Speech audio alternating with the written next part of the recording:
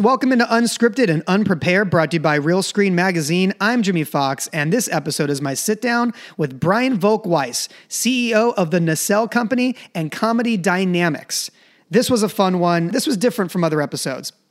Ordinarily, I have some sort of relationship with the people that come on the show, or I've worked with them in some regard, or we have like mutual friends. No, this was me just full on playing the role of fanboy.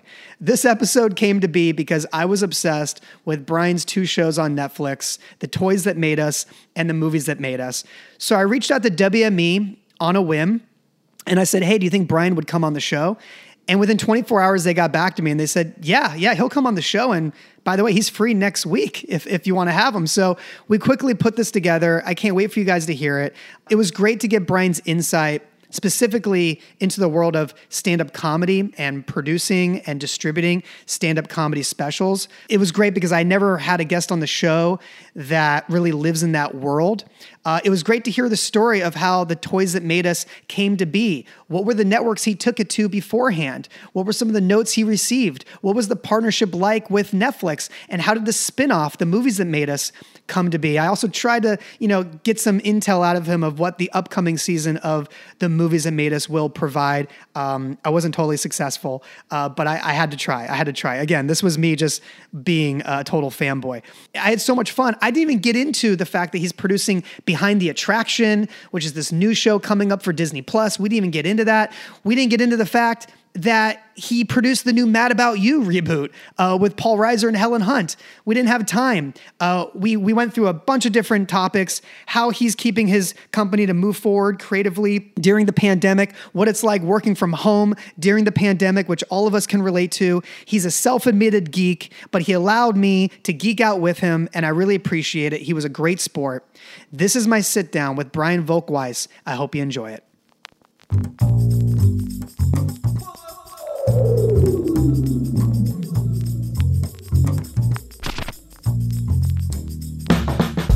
All right, so Brian, one of the things I read about you that I was fascinated by, anyone who knows your work knows comedy. They know probably some sort of geekdom or obsession with pop culture. But reading up some interviews with you, I was surprised to find out that you're like a big, U.S. history buff. Yeah, very much so. So knowing the time we find ourselves in, how does this all end? Have you thought about this yourself? Oh, yeah.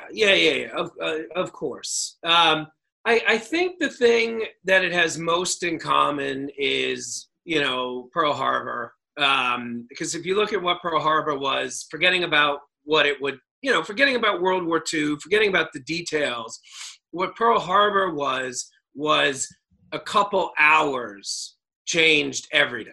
So you literally had some boats sink, 3,000 Americans die, but it all happened within 3 hours.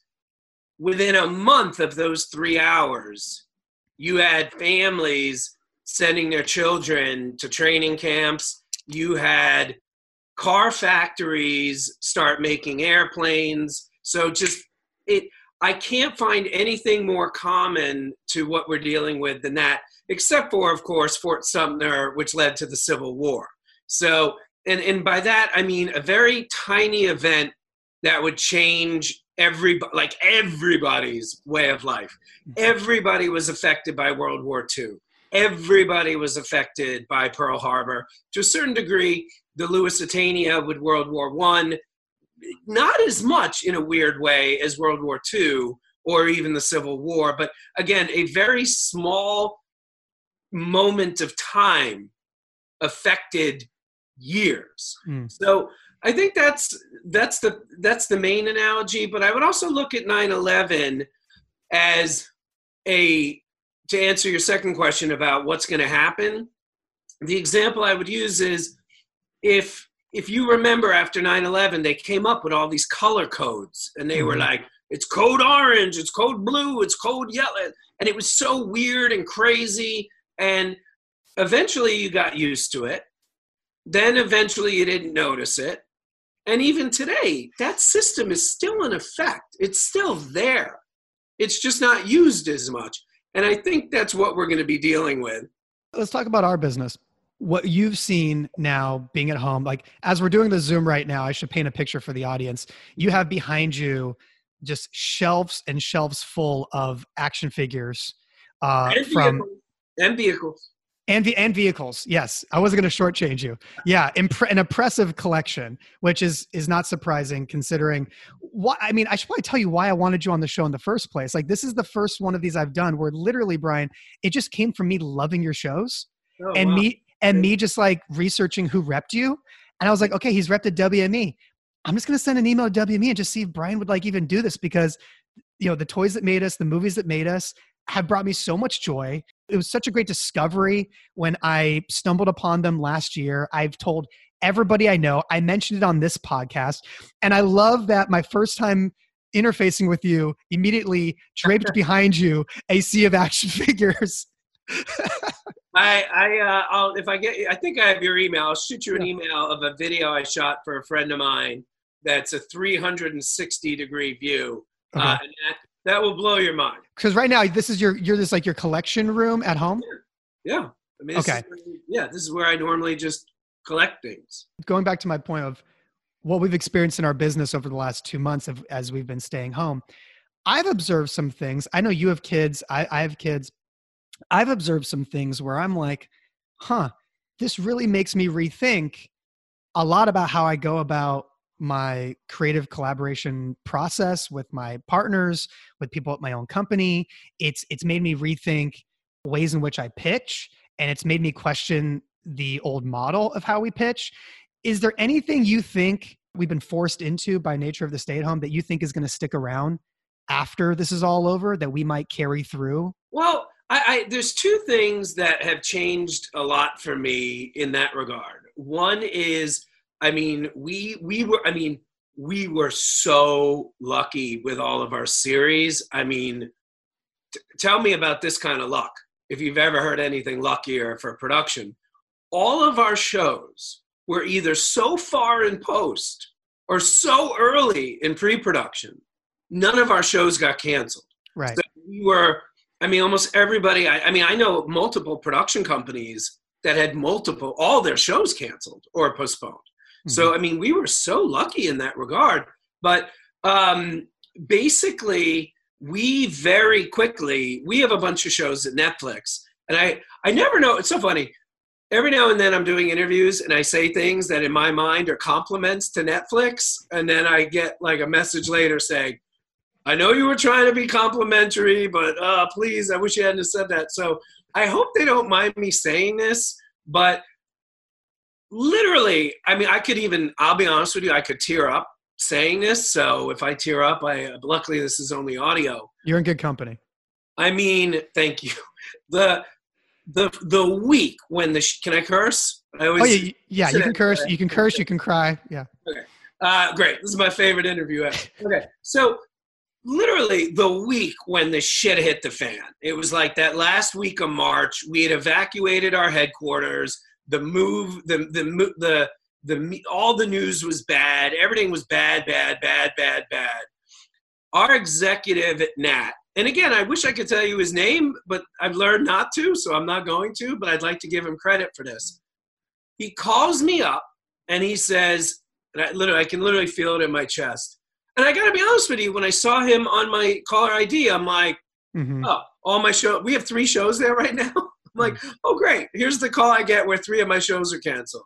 He literally called to say to me, hey, man, I want to let you know there will be some shows getting canceled at Netflix. You will be seeing some headlines.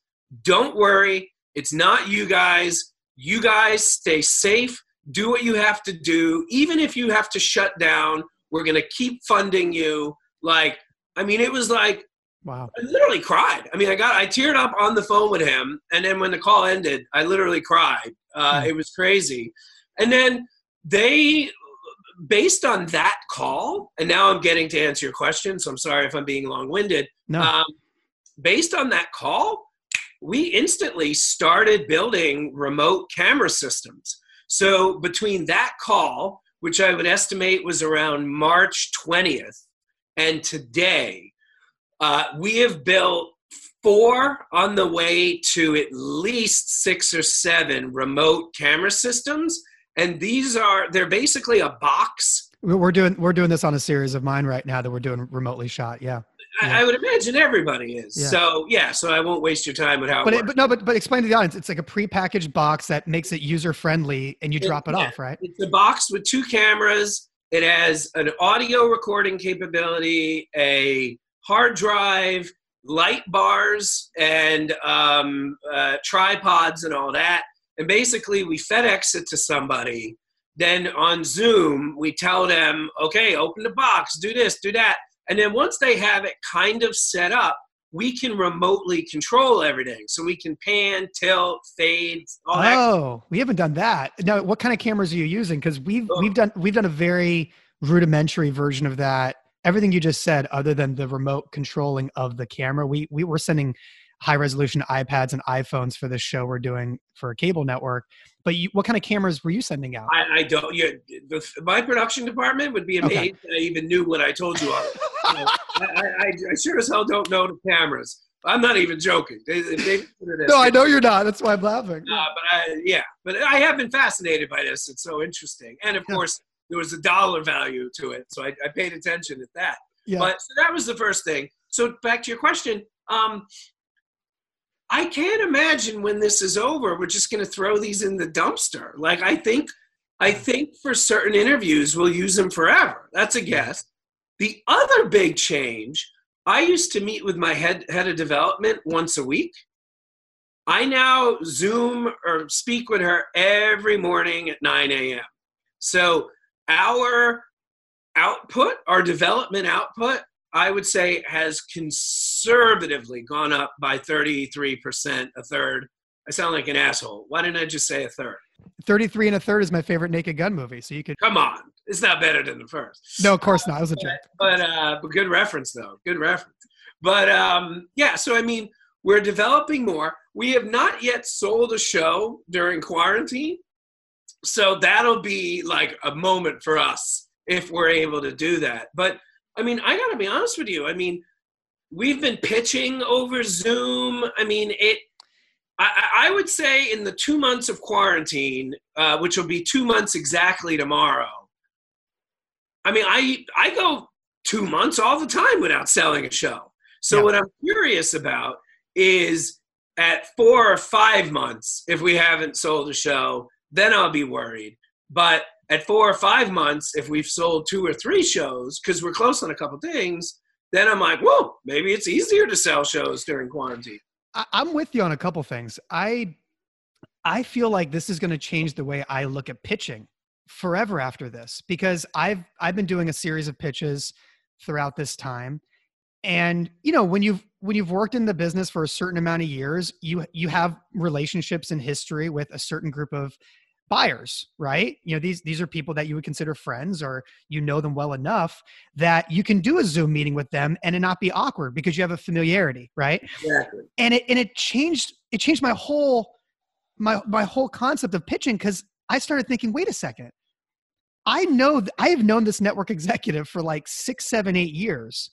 Why am I driving all the way to Burbank? But I've never understood that. Like now, well, here's why, Brian, because we were all like our dads when it came to Zooms before this. And believe me, I was like your great-great-grandfather when it came to Zoom. Yeah, I was too. I feel like Doc Brown now, like doing a Zoom. I feel like Steve Jobs. But before this, like us, the network buyers, like you'd go into remember having to do a normal video conference at your office? Like, or between, like, I could be in the Discovery office and they could be patched into Discovery New York, and I would still be nervous about getting it to work.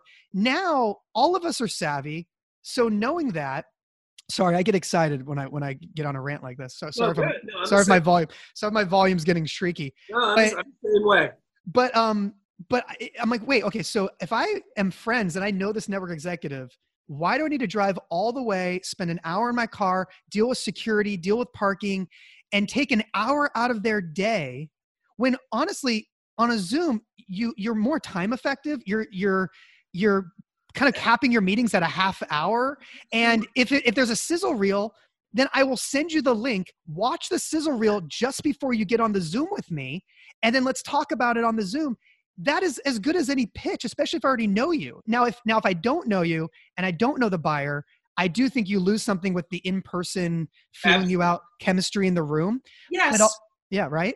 Yes, but I would say this.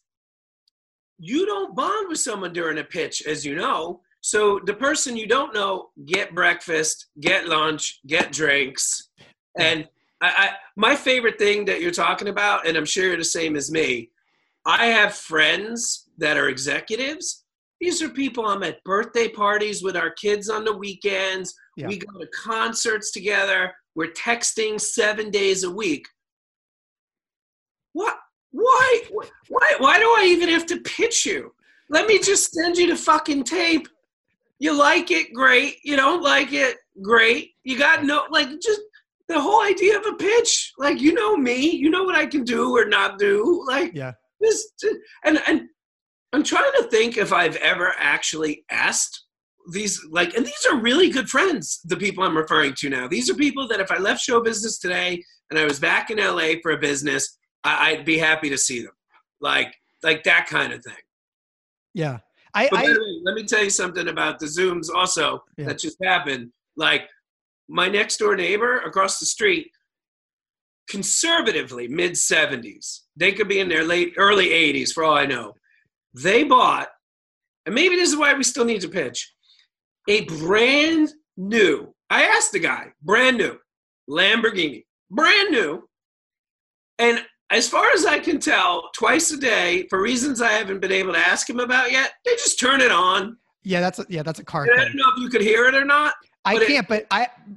So Brian, in my neck of the woods here in Encino, I have the lawnmowers doing it. So on both sides of my neighbors, I have lawnmowers going seemingly 24/7. And I've had that happen. I had it happen this morning. I was on with my British bosses at 8 a.m., which, by the way, there should be a city ordinance, no lawnmowers before 9 a.m. That should be against the law. There should be a ticket for that. Other neighbor, the one like our backyards are touching. Yeah. This was really funny. This happened in the first week of the quarantine. Literally, the guy just blasts music between 10 a.m. and 6 p.m. And I go to my wife. I'm like, what is this guy doing? And she's like, Ryan, he does that every day. You're just never home.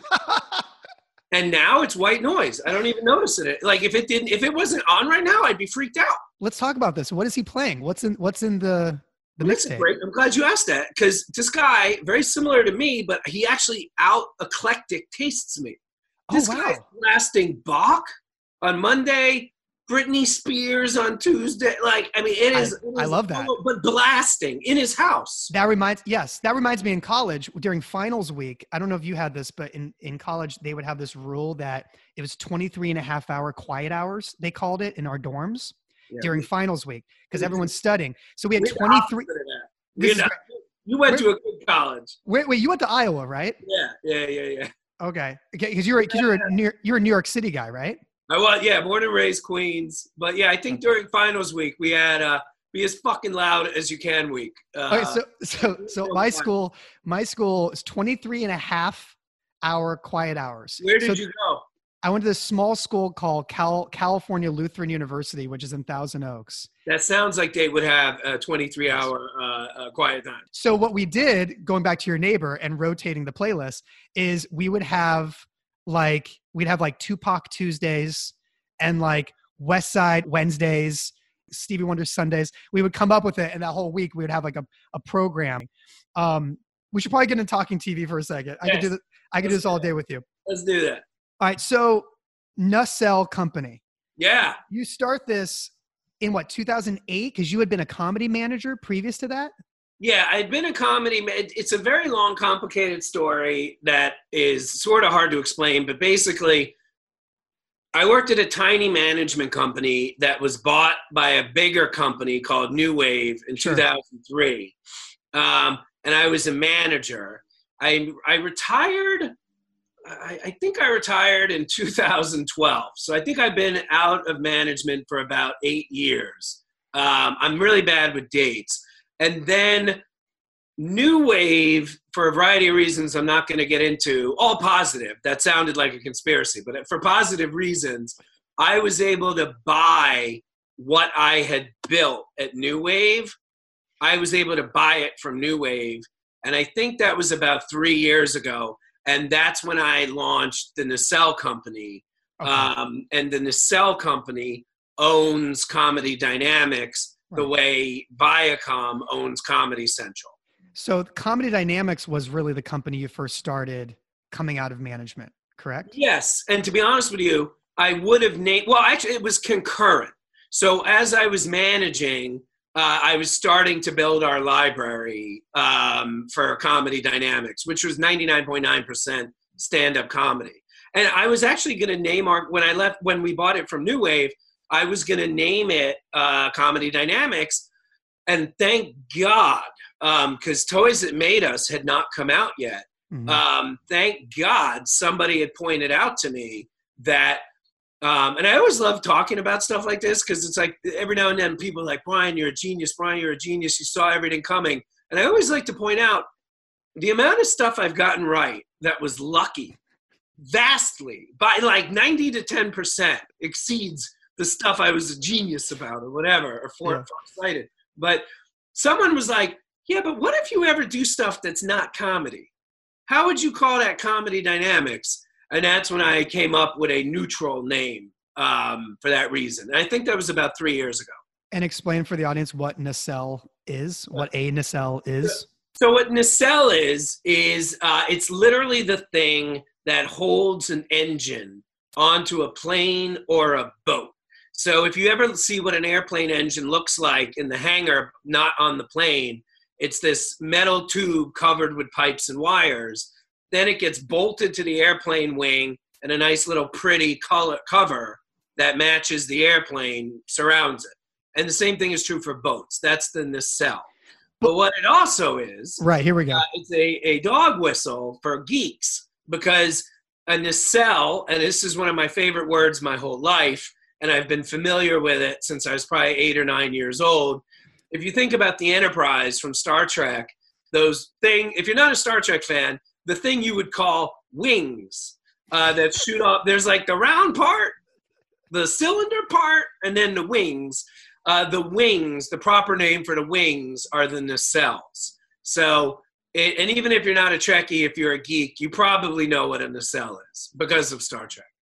So let's get into this. Let's get into you launching Comedy Dynamics, because I love stand-up comedy, but it's interesting. I've worked in the unscripted community for years now, and I really don't know the economics and the process of the stand-up special world. And from what I can gather, having done my research, your company is putting out more stand-up specials per year than any other company in the business, right? Like Netflix for I think 2 years in a row has exceeded our output. Yeah, but you as an independent company, you as a production company. As an independent company, knock on wood, I mean, nobody comes close. I mean, we do 25 to 35 a year. A year? Yeah, and our biggest competitor probably does 3. Yeah, I mean, that's crazy. I mean, you're literally shooting 3 different comedy specials a month in like a given year, like in a good year. That's crazy to me. Unfortunately, it doesn't work like that. Unfortunately, the truth is some months we do 1, some months we do 9. Right. So I wish it was always 3 or 4 a month, but the artists with their schedules, we got to work on their time.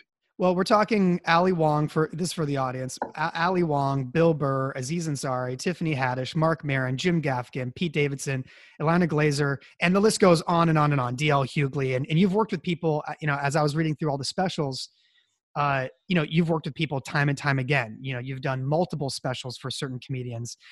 Explain for those that don't know the economics of comedy specials. Like, you talk about your library. And I saw, and I think it was a New York Times interview you mentioned there's like 700 specials in your library or something like that. Does that mean that you are independently financing these specials out of pocket and collaborating with your comedians, and then you sell all these specials as acquisitions? Is that how at least the business started? So the business started, I'll answer your question in reverse order, if that's okay. Yeah. So the business started for a couple reasons. One reason was, so as a manager of comedians, I would make, between 0 and 2 or 3 specials a year for my clients. So I had that experience and I saw how it worked from a production standpoint. And I also, because I had had a window to the deal making process, I knew that like the majority of the specials that we were making were for Comedy Central or Showtime. Right. And I knew that the deals they made, for whatever reason, were licenses with a limited license window.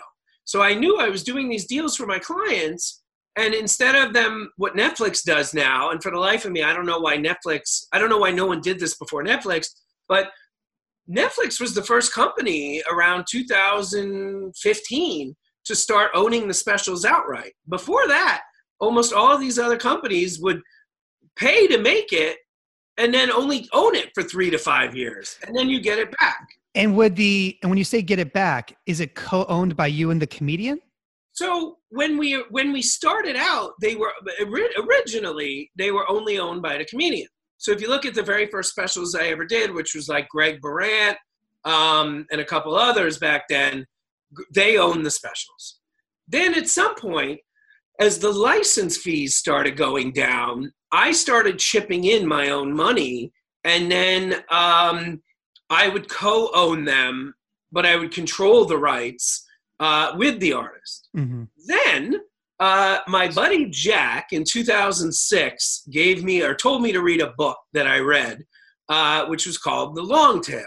Are you familiar with the book? No. So the book, I always mention the year, because it's a very important part about the book. And a lot of people, when I explain the book to them, they go, oh my God, I'm going to order the book right now. And I always go, don't order the book. It'll be the most boring fucking thing you've ever read. And here's why.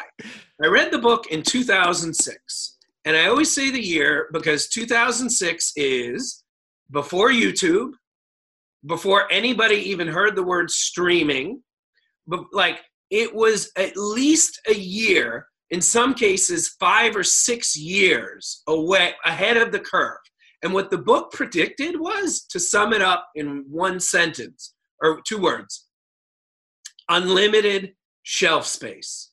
And what the book basically said was, up until now, if you're Walmart or Target or Best Buy or Tower Records, because you have a finite amount of shelf space, you must carry Britney Spears. You must carry whatever, because you need to have the stuff that people want to buy to justify your rent and overhead. We're going to head away from that, America, planet Earth, and it's no longer going to matter what shelf space is. And the other thing the book said is you'll be able to make more from less. And what that meant was, up until around 2006 to 2010, that range of 1,000 titles, most of the money was made, let's just say 100 titles, because I'm bad at math. Of 100 titles, most of the money was made by 2 titles. So those other 98 titles, polka music, stand-up comedy audio, like hardcore rap, whatever, that was the other 98 titles, and they didn't make a lot of money. But if you controlled a library, the book predicted we were heading towards a time where you could actually make more money from the bottom 30 than the top 2. So if there's anything I did where I'm like, all right, Brian, good job. In my entire career, by the way, this would really be the only thing that I would pat myself on the back for. Everything else was some degree of luck. I bet everything that the book was right. Everything. So I literally, after I read the book, I was, up until then, I was renting cameras. I was like, I bought 5 cameras, and I went from making 1 or 2 specials a year for my clients whenever they saw. So up until then, I would sell the special, then I would make it. Right. Starting after I read the book, I literally made like 8 specials the first year that I financed myself. Then I made 10, then I made 12, then I made 15, then I made 20. I financed almost all of them myself. And then we would take them out to sell. And back then, 98, 9 out of 10 specials would sell because all of these companies, they were only greenlighting about 30% of what they needed. And then the other 70% they would acquire. So because of my volume, I was able to go to them and be like, hey, I've got these 10 specials. Why don't you, here, why don't you? And they'd be like, oh, I really want these 2. And I'd be able to say, you want those 2? Why don't you take these 5?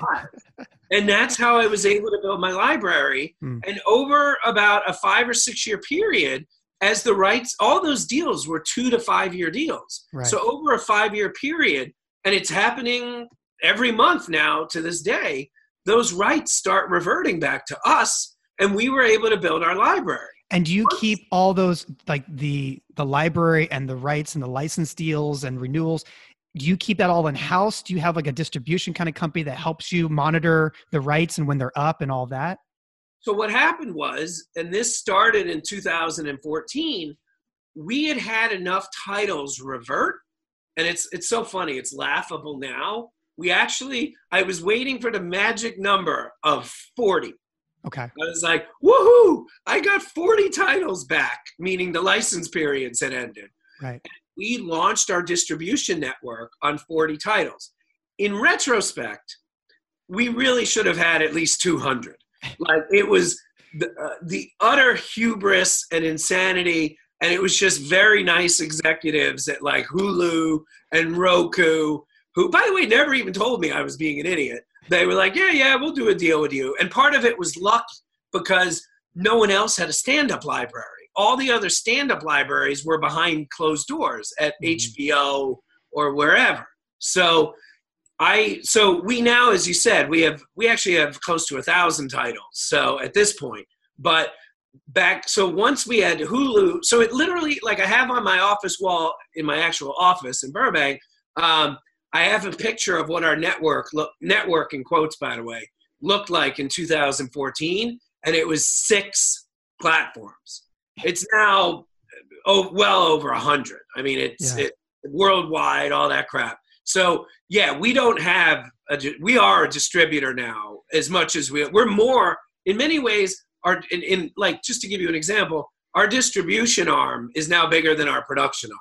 Right, because you finance the specials with your partner, you sell them with your partner, and then I have no partner. There's no partner. No, I mean the comedians. No, they don't contribute anything. I pay them. You pay them, right? But you do all the work on behalf of the title for them, right? So you are a distributor, financier. But they're not putting money in. No, of course not. Right. Yeah, but they make something out of it, though. Oh yeah, no, we pay up front usually. Yeah, so you're their 360 studio. We're a studio. Yeah. I mean, as it relates to stand up, I mean, we're literally acting in the traditional sense as a studio. And you're doing a small one, tiny one. But you're doing it in a visual content business where nobody owns a library anymore. Yeah, I mean, that's really what it is. By the way, we didn't make 800 to 1,000 titles. I mean, we probably only made,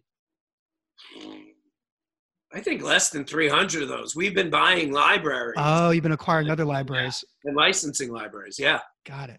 So if someone's going to work, I mean, because you've managed comedians, you've now worked with so many and collaborated, what would be the advice you give somebody who is entering into a field where they are going to be working with comedians? Because they are a unique beast. They are a unique kind of artist. I don't want to generalize that all comedians are the same. They're not.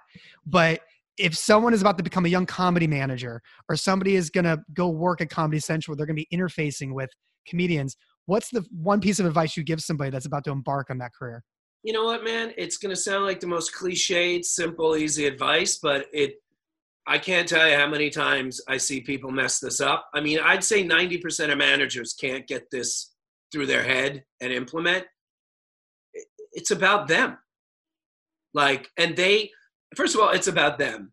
That's, in a weird way, that's the simple part, but it's the hard part. So many managers think it's about them, they're themselves. Mm-hmm. And it's not about you. It's about your clients. That's the first thing. But the second thing is, it's like, as a manager, when I was a manager, I used to always, because I'm like a visual, like learning kind of guy, like I need visuals. I used to always imagine I was this big flaming sword that was just cutting through the business on their behalf. And so they could be creative and they could stay out till 3 a.m. telling jokes and sleep till noon. I would go to bed at midnight, wake up at 5, go to the office and just fight for them and fight.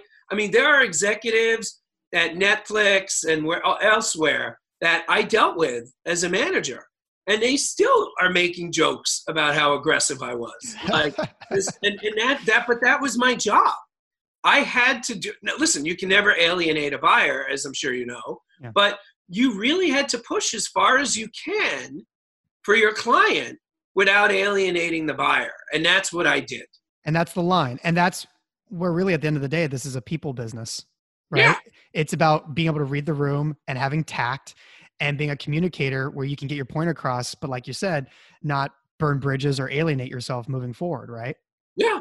Yeah. I have so much I want to get into now because we've covered so much stand-up. I want to get into the shows, the Netflix shows, but real quick, which comedian from the past do you most wish you could collaborate and produce their special with from the past? Meaning they're dead? Meaning they're not making specials anymore or they're not with us any longer. Somebody from a previous generation that you wish you could have collaborated with and done one of their specials. I mean, this is not a perfect answer, but I mean, it's really Eddie Murphy. I mean, Does he go forward? Here's a perfect answer. Richard Pryor. And here's what I mean by perfect. Pryor is dead and he's not making specials. Yeah. Eddie Murphy's not perfect because A, he's still alive, and B, rumor has it he might be doing some stand-up. Do you think do you think he goes forward with the special? I mean, the rumors are out there that Eddie's done some pop-ins, but do you think he's going to do the special? Yeah. It's a drug. It's a drug. It's it's amazing he stopped as long as he did. Yeah. He's one of these people that, and it's such a cliche to say this, but it's not true 99.99999% of the time. Eddie Murphy is one of these people. He truly would make reading the phone book funny. Like, he is just, his horrible movies are funny. He's funny. Like Pluto Nash, yes, it's a disaster. Yes, it's a horrible film. He's so funny. Bowfinger, which lost money, it's so funny. Yeah. Him in interviews, just him being interviewed, so funny. And the only other person really like that was Richard Pryor. You know, I was going to say this to the end just because of, talking about the movies that made us, but are you a sports fan by any stretch? Okay. So the Michael Jordan doc is 10 parts. Well, here's the weird thing. I love sports movies. Okay. And I love sports docs, and I cannot wait to see that. Okay. It's amazing. It's fantastic.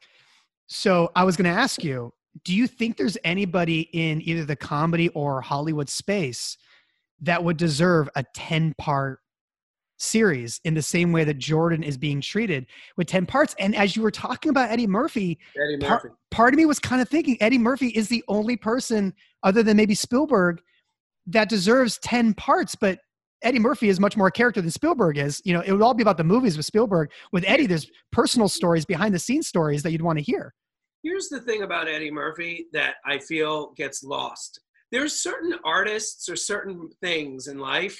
You know how, like, photographers, like, if there's like or not even photographers, but like, you know how, like, you could be in the woods and you see a gigantic paw print, but you must, in the snow, and you must put a dollar bill next to it to show the scale, because if you don't, you can't tell how big the paw print is. Yeah. There's a bunch of artists and movies and things that are like that. Their scale is so big, you do not understand how big they are.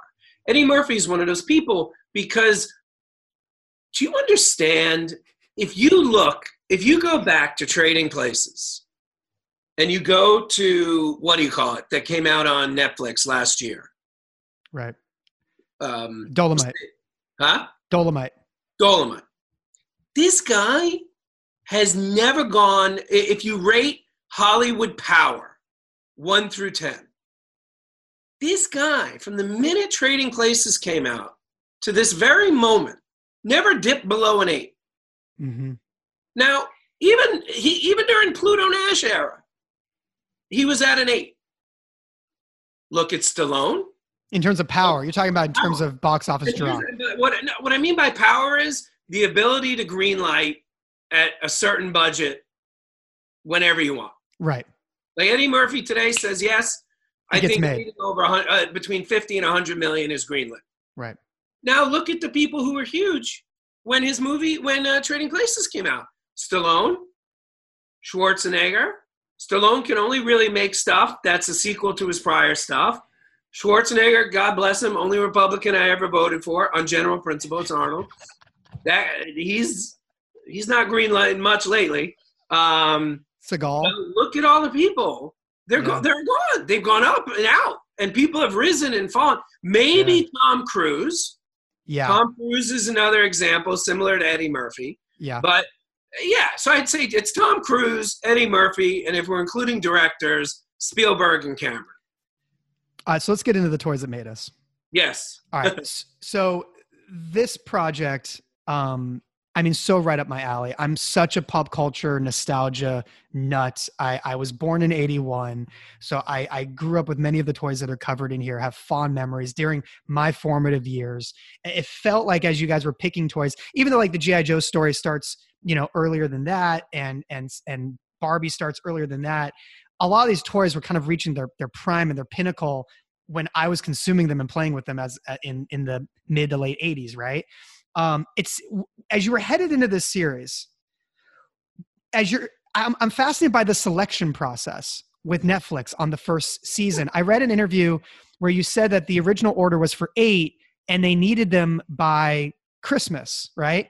But I'm fascinated. How did you? And I know they didn't roll out as 8. I know the first season rolled out as 4 episodes, and then it got separated in season 2. I'm not sure if you read the article wrong, or if I was misquoted, or if I spoke wrong. But the original order was for 8. Right. And then they decided halfway through production to break it in half, right, because they wanted to have the first 4 out for Christmas. Got it. Okay. Yeah. So, which has become the tradition. So let's talk about the selection process of what toys in the first season made the cut. Like, as you were submitting ideas, was Netflix giving you any analytics or anything they had on their end to push you in any direction or nudge you? Or did they totally rely on you and your team to kind of guide them on what the best stories were? Thank you for giving me the easy out. They deferred to us. Yeah, they greenlit the show. They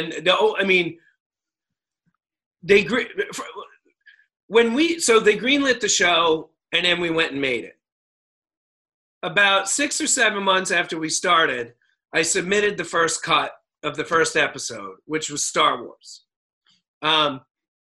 And to say, these notes changed my career. So first of all, we turned in a 2-hour and 45-minute cut of Star Wars. And in my heart, Brian, when I hit send, I knew it was going to be a 2-hour episode. I was like, I know there's some fat here, but I was like, I know I got a 2-hour episode here. So I get the call from the exec. Fuck it, I'll say his name. It was Nat. And Nat, I'll leave out his last name. And Nat goes, hey man, great first cut. Thank you for sending it to me.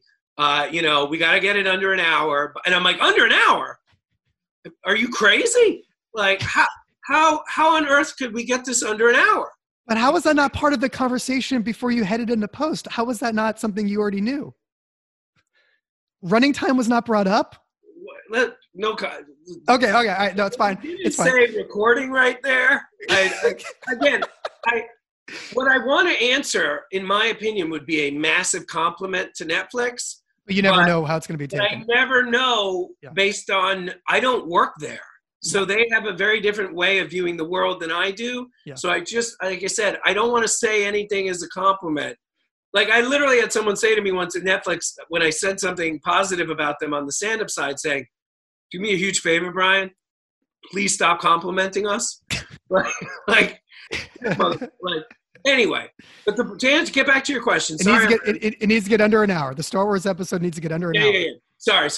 So I'm basically like, what are you talking about? Like, how? Like, all right, Nat, give me one example of what I could cut. I can't cut anything. I don't even know what I could cut. And Nat goes, dude, this is verbatim practice. This is 99% verbatim. Nat goes, well, let's see. You have an almost 6-minute pod on Vlix. Let me tell you who Vlix is. Vlix was like the 8th or 9th lead from Lucasfilm's Droids cartoon that was only released in Brazil. So we had a 6-minute pod on this fucking character. And I'm like, all right, that makes sense. And by the way, to this day, every editing bay, everywhere, we have images of Vlix in every single place in the company to remind us. And like, I gave notes on something yesterday with this Disney Plus show we're doing. And because I try to work with people over and over again, I'm right. I think this is a Vlix. And what that means to everyone now is lose it. It doesn't add value to the story. Amazing. So that was that. And then the other thing he said, which I quote weekly, and this is like 3 years ago now, he goes, Brian, is your wife a fan of toys? I go, no, she's not. He's like, so she has no interest in toys. I go, that is true. He goes, and he's British, so that's why he says. I know Nat, yeah. Okay, so Nat goes, and again, I hope he's not mad at me for telling these stories, but Nat goes, you need to make an episode so your wife, while watching it, doesn't get up to go make tea. Mm-hmm. Mm-hmm. And that has become, if there is any Nacelle secret sauce, that's it right there.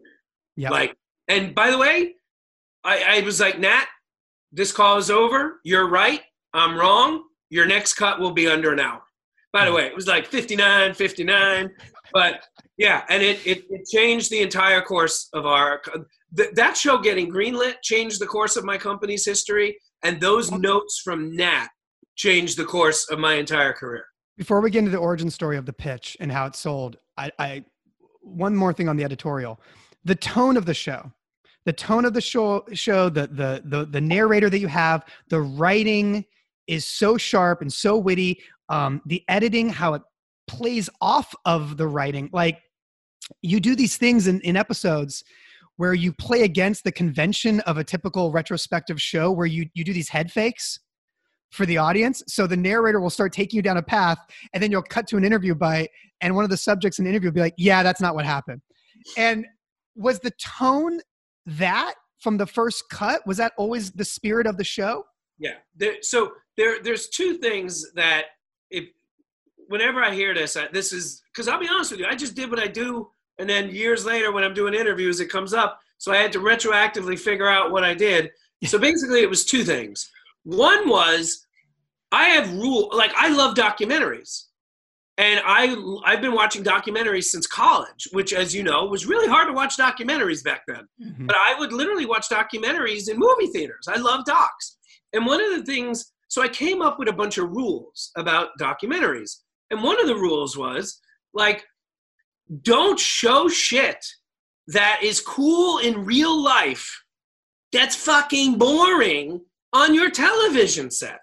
And my example for that with toys is no collections, no collectors. It's so cool to be in a room like this and look around. It's very boring on your television set when you have your phone and your kids are running around. You have to constantly be giving information to the audience, and showing my Darth Vader next to my Ahsoka Tano. Who gives a shit? You want to know, why does Darth Vader look like that? Why does Ahsoka Tano look like that? That's what a doc has to do. I'm not going to say the name of the doc, but I just saw a doc on one of my favorite movies of all time. Not Star Wars, not Star Trek. And literally 20% of the doc is about the people who dress up like the characters Yeah. in the movie. And it's Yeah. like, you want to touch on that for 45 seconds? Good for you. Fine. Yeah. Don't make fun of them, but move on. Yeah. Who gives a shit? It's like who cares? So I had a bunch of rules like that. The other thing was, like, my whole background was in comedy. So when the show got greenlit, I just hired my favorite editors who I'd worked with on comedy. And then one of the things that, again, I didn't put together until after a year after the show came out was when I was like, one day I was talking to my favorite editor, this guy named Ben Frost, and Ben was like, dude, I just want to thank you, man. Like, thank you so much for this opportunity and blah, blah, blah, change my, all that crap, blah, blah, blah, blah, blah. And I'm like, Ben, let me ask you something. I hear this all the time from people, and I know you so well. Let me ask you, what do you mean by that? What did I do differently than other people? Like, what was it? And what he said to me was, which again, I never knew until he pointed it out. A year later, he goes, my whole career, I would turn in a first cut, and the producers would say, oh my God, this is awesome. This is funny as hell. I'm laughing, falling out of my chair laughing. Tune it down. Right. Tone it down. They make it more precious than it needs to be. Push it back. It's too much. Yeah. He goes, you're the first producer I ever worked for who was like, that's fucking hysterical. Do more of that. Right. More. Because my background in comedy, I know the power of comedy. And by the way, because I know the power of comedy, I was still shocked that Trump won, but I was not shocked that Trump destroyed the other Republicans. That's his secret sauce. Like, he's so funny. Hate him as much as you want. And you can ask, if you ask 100 comedians, they will tell you they knew Trump was going to win because they saw it on the road. And now I'm on a tangent, a real tangent. No. But let's go. Whose idea was it? Because this is one of those ideas that's so simple. Yeah. On paper. It's one of those ideas somebody might have when they're driving in their car, and be like, oh yeah, the toys that made us, the history of the toys, like who made them, what was going on, the battles for the rights and collaborations and like all that stuff. And then you think, well, what network is that for? Like that. And it's such a simple idea. And like, how do you pitch it? Because it is such a simple idea. And sometimes the most simple ideas, you talk yourself out of them, right? Or you think there's no network for it. And I was told by a friend who may or may not work within the History Channel family, who said the pitch did make its way to them and they didn't think the show was big enough. Because that's a note you get now these days, like talking retrospective stories about the history of toys. That's not big enough. How are we going to market that? How are we going to get people to tune in? Whose idea was it? And how many places did you take it? And what was the response you got? It was definitely my idea. I know exactly where I was when I had the idea. I was at a Borders Books. And I was looking for a book. I couldn't tell you why anymore, but I was looking for a book about the origin and the history of the Transformers. Mm. And here's a Borders Books. It was the Borders on right across the street from the Beverly Center, that I think is a supermarket now. And I was like, there's not a single book here about any toy history except for Star Wars and Barbie. And even those books weren't about the history of Kenner or Mattel. They were about Star Wars and Barbie dolls. So that was the inspiration. And it took me, I think if I remember correctly, about 7 years to sell the show. 7 years. Yeah. And by the way, I never think who's going to buy this. I'm either a genius or the biggest idiot who ever lived. I never do that. I go with what I know I can't sell what I don't believe in. And I have confidence that I can sell shows I do believe in. So I put together a deck, just a deck. And that deck, I'll tell you what the cover was. And this was the deck that went to History Channel. It was the famous painting of George Washington crossing the Delaware, but all the heads were replaced with toy figure heads. Like Optimus Prime on George's body? Exactly. You nailed it. George Washington was Optimus Prime, Bumblebee, Snake Eyes, Barb, that's what it was. And it wasn't the toys that made us. It was, I think it was the toys that built America. Because the men who built America had been a thing at that point. I didn't even think it was yet. Maybe. Oh, really? I don't know. You're probably right. That would have been too big of a coincidence. But literally, that was the first deck that went out, and we were budgeting, dude. Like, they wanted 4 episodes to come out for Christmas, and then I got a call from them, and they passed. I got a call from Tim Healy. I remember it the day it was so gut-wrenching. Hey, it's always gut-wrenching when you think you're getting a green light and it becomes a pass. Yeah. But this show, man, I mean, it's my only hobby is toy collecting. So for it to go away killed me. Then about a year and a half later, I was in the same thing with Nat Geo. Do you know Nicole Reed? Yeah, I do know Nicole Reed. Yeah. It was Nicole Reed. And again, we were budgeting. We had the whole thing worked out. And I was in Gilroy, California, shooting a pilot. The garlic capital of the world, not far from my hometown of Santa Cruz. You got it. Well, little different cities though. Very, very different. And I'll never forget, I was shooting, I think a pilot, it was for Discovery. And I saw her calling and I answer it. And I'm like, I literally thought this was the call. Is it 4 episodes or 6 episodes? And it was killed. They killed it. And basically what happened was, and this is why, again, I go out of my way to stress to anybody listening, it's all about luck. I guess it's about perseverance, sort of, I guess, but it's all about luck. There was this guy at Netflix who was in the stand-up comedy acquisition arm. Mm. And for 2 or 3 years, I was selling him stand-up comedy. So 2 major things happened. One, this guy was transferred into the new unscripted department. This isn't Lou Wallach, is it? No, this was... Okay. This is before Lou was there. Years. I mean, 5 or 6 years before Lou. At least. Maybe, yeah, this was 2, well, maybe not 5 or 6 years. Way before Lou. Before Lou. So he got transferred over to this new department to do unscripted. But the other thing that was so important, and this might sound like a tiny thing to people, but I know you'll get it. He had been to my house, and he had seen my toy collection. And as you know, producers, we get typecast just like actors. So I was the comedy producer. So one of the biggest problems I had with selling a show about toys was, why is the comedy guy calling me about toys? So because he'd been to my house, because he'd seen my collection, he knew I was a quote-unquote expert.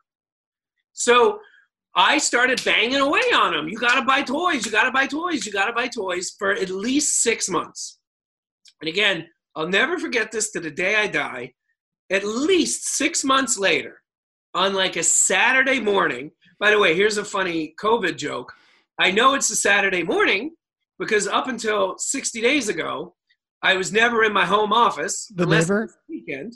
And I remember he called me up and he was like, okay, dude, if we were to do a show about toys, here's how it would work.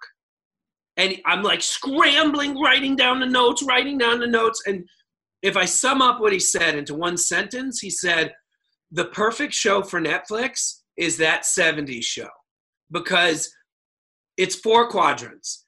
The old people love it because it's nostalgic for the 70s. The young people love it because it's hot cast members. And we went out with less than 2 weeks later. I shot a tape. I shot it at my local toy store in Burbank, Blast from the Past. The whole crew left that location, came to my house. We turned my living room into like a sound stage. We shot beautiful close-ups of all my toys, edited the whole thing together with that 70s show in my mind. 6 weeks later, got the green light. Oh my God. That's a great story. So had that guy not been transferred, guy named Devin, by the way, had that guy not been transferred, and had he not been to my house, first of all, I don't think there'd be a Toys That Made Us.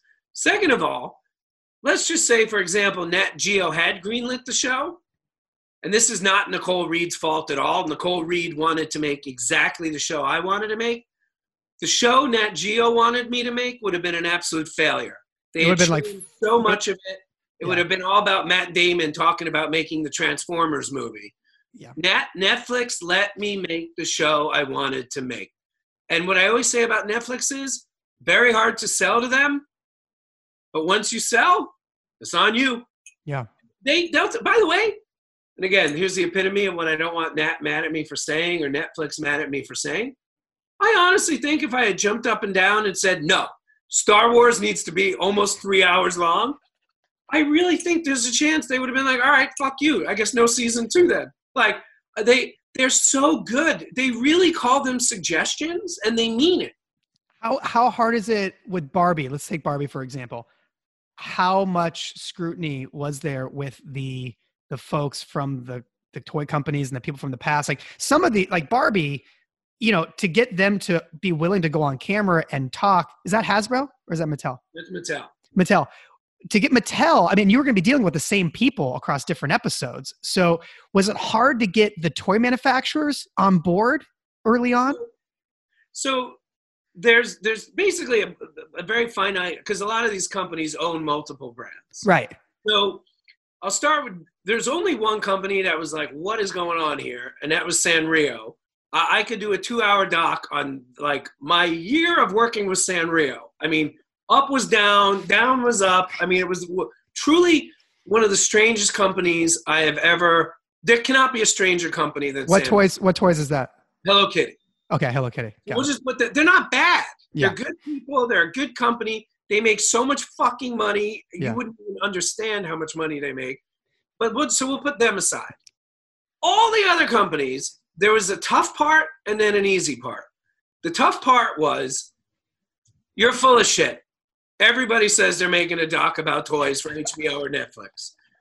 Send me an email or a letter from Netflix. And again, if there's any beautiful Netflix story, I literally emailed or called the head of business affairs that I deal with at Netflix. I'm like, dude, can you send me a letter just saying the show's real? He's like, dude, you know this, dude. Any other network, this would have been days or weeks. Yes. He wrote it with me on the phone. Oh, come on. He goes, what do you need it to say? I'm like, to whom it may concern. This is blah, blah, blah at Netflix. You have my email. You can email me directly. Yes, we have greenlit a show about toys. Yeah. Once Mattel, once Hasbro, once Playmates, once Lego, once everybody got it, everybody was some degree of cool. Every company has its idiosyncrasies. Yeah. They were all cool. Hasbro was wonderful. I mean, Mattel, everybody was wonderful. In fact, it's now literally them being like, how come you haven't done Hot Wheels? How come you like that's... I was going to say, I mean, as a fanboy, and I know you can't confirm what might be coming up in future cycles, but as a fanboy, I was like, is there going to be a Micro Machines episode? Because I'm fascinated by Micro Machines. And you have so many good ones. What's that? If you're fascinated by Micro Machines, yeah. I just got sent a book that is like for you. I get sent stuff all the time. Well, the thing I love about the toy episodes so much, it's the early development process of when an idea is pitched, and how just like a television show, it's so subjective and nobody really knows what the kids are going to gravitate to and what they won't. And I always love thinking of, what was the first pitch? And with Micro Machines, it's like, wait, what was the pitch with Micro Machines? It was just baby cars. Dude, I just read this book last week. Okay. If you had asked me this 8 days ago, I couldn't have answered. Yeah. It literally was like, we can't compete with Matchbox. It costs X amount of money to make one car. How many cars can we make for X amount of money if they're small? Right. The book is called Micro But Mighty. Okay. Literally, the author sent it to me just to see if I would post about it. So it's like, I'm looking at it right now. Amazing. It's the best book ever. Okay, amazing. And just so you know, even though I'm the one rambling, I have a hard out at about 11:20 to 11:25. Okay, I'm gonna keep moving. So Movies That Made Us. I read in the article that Movies That Made Us was the first spin-off that Netflix had done. Is that true? That's what I've heard from conversations at Netflix, but they need to verify that. I'm quoting the New York Times article. So however they got their information, that's what was put in there. Yeah. Movies That Made Us, first season. There's only been one season thus far, correct? There were 4 episodes in the first season. Again, the selection process of how the movies were picked. Was there studio consideration in play here? Nothing about the studios. That wasn't an issue. They were much more involved with picking the movies. Yeah. Like very, very hands-on with that in a good way. Yeah. But yeah, that they were very involved with the movies. Also, because of the nature of your podcast, I think you'll find this very interesting. So once Toys was perceived to be successful, they asked me to come in. By the way, I don't know if they asked me to come in. I may have asked to come in. If I had to guess, I asked to come in. I don't think Netflix was banging on my door for a spinoff, if I had to guess. But anyway, I went in, like, if I spent 100 units of time developing a pitch, 99.5% of those minutes were about the games that made us. Yeah. I made a tape that is to this day one of my favorite tapes. It would make you tear up. It was so emotionally powerful because I was trying to outdo the tape I had made for Toys That Made Us that got the show greenlit. At the last minute, dude, I was working on that tape for 2 months. And this is video games and board games. It was the games that made us. It was video games and games that made us. Yeah, and board games. So literally 2 months to make that tape. I think the pitch was on a Thursday. On Monday, I'm like, maybe I should pitch the movies that made us. And all I did was I took that famous poster of Bruce Willis in Die Hard in the wife beater with the gun. And because I knew that was a sequel to a Frank Sinatra movie, by the way, I mean, you have to see the movie. If you haven't seen it, it's one of the most violent. Really? It is. So, if you think the Bronson, like Death Wish movies were dark and violent and depressing, dude, at the end of the movie, and I think this is in the I know it's in the episode, his daughter falls off the roof and dies. Right. Killed. Like, he's drummed out of the force at the beginning. But so Die Hard's in your mind. So Die Hard's in my mind, and all I did was I had our art department in the most fast, easy, lazy, cheesy way possible fucking Photoshop Frank Sinatra's face onto that famous poster of Bruce Willis. We sent it to like a Kinko's or whatever, FedEx, printed it on shitty stock. I mean, it was garbage. It was absolute garbage. Borderline a joke. Because I think my plan was, and this was to Brandon Reig and Nat, I think my plan was, as a joke, pitch games, and then at the end be like, but I got a poster. And show him this stupid fucking poster. And then literally, I could see it in Brandon's face where he was like, ooh, I like that. And of course, in my head, I'm like, what about games? Yeah, needless to say, we have not made games that made us yet. So the movies that made us, the first season, Die Hard, Home Alone, Ghostbusters, Dirty Dancing. The thing I noticed as a producer that stood out was, let's just say you had sold the same show or pitched the same show to a network, say with the initials E and A. They would have said to you, well, you're going to do these big movies. You got to have the stars. You have to have the actors in these movies for these to work. I mean, if we'll give you a cast contingent series as long as you get Macaulay Culkin and Catherine O'Hara for the Home Alone episode. These episodes don't have any of the cast members. They are told through the perspective of the studio execs, the casting director, the choreographers, the writer-directors, and they work and they're amazing because it's about the creative process and how something gets made. And again, no one ever knows what's going to take off and what will. And a lot of these movies, they find lightning in a bottle, like Dirty Dancing. It's just lightning in a bottle. Again, how did you get these through at Netflix of all places, which is a premium network, without any actors agreeing to be on camera? Because the whole premise of the relationship at that point was they saw what I did with stupid toys. If he could do that with toys, right? Which is basically, if you think about it, to be honest with you, despite Barbie and Hello Kitty and My Little Pony, it's kind of a 2-quadrant toy. Yeah. A two-quadrant genre. Right. Like, imagine what these guys could do with movies. Right. By the way, all you have to know that I didn't pick the movies was the movies in season 1. Oh, really? Don't get me wrong. I love Dirty Dancing and Home Alone. But, yeah, I mean, if they had done to me what they did with toys, it would have been RoboCop, 89 Batman. Yeah. Okay, so Well, so I played this game last night. You're right. Sorry to interrupt. But you're right.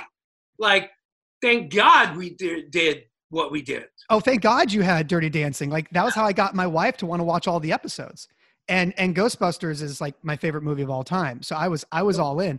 So I probably spent way too much time last night prepping for this to prepare what my 4 would be for a season 2. But I took into account, my original list was Top Gun, Pretty Woman, A Christmas Story, Caddyshack, Rocky. And then I realized all those directors have passed away. So if you're playing within the rules of your show, all those directors are gone now. No, that's not a rule of the show. It's an absolute coincidence.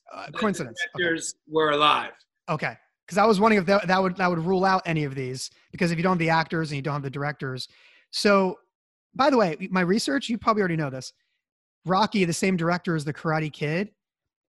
The Karate Kid writer is also known for co-creating Transporter and the Taken series. Did you know that? I didn't know that going in. Robert Mark Kamen. I had no idea. He's also a winemaker in Sonoma. So here's my pitch with directors that are still alive.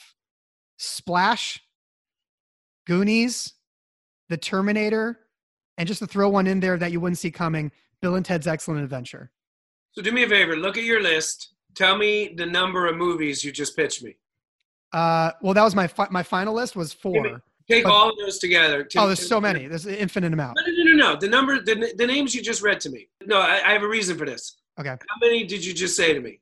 1, 2, 3, 4, 5, 6, 10. You are going to be 20% happy, 80% disappointed. Oh, okay. All right. That's okay. As long as you give me a little Mav and Goose, I'm all in. I won't tell the audience what that face was just now. All right. Well, Brian, I know you got to go. You have a heart out. I wanted to talk to you about Johnny Carson because you did that television series with Paul Reiser, but we're out of time. But just so you know, I'm reading this Johnny Carson biography right now. So good. Have you read this? That's not his biography, by the way. No, it's just the Henry Bushkin. That's better than his biography. Oh, of course it is, because it's by his lawyer. It's amazing, right? Dude, there's a scene in the book with him and Ed McMahon in a restaurant. I mean, truly, almost falling out of my chair laughing, tears racing down my face in laughter. One of the funniest things. Even now, talking about it, I'm tearing up. It is so funny. Okay, I'm midway through it right now. The series, by the way, is There's Johnny. And also Brian is an executive producer of the new Mad About You. Those are scripted shows, so we didn't have enough time to get into those, but just know the breadth of this man's career. Brian, thanks for answering a cold email and agreeing to go on the show. But thank you for saying, I mean, I'm sure like you, man, like the fact that anyone gives a shit about what I think is still shocking to me. Like I never did an interview in my life, like up until 2.5 years ago. So so thank you for your interest. All right, man. Appreciate it. Have fun with the neighbor and the music blaring next door. Have fun with your lawnmowers. You got it.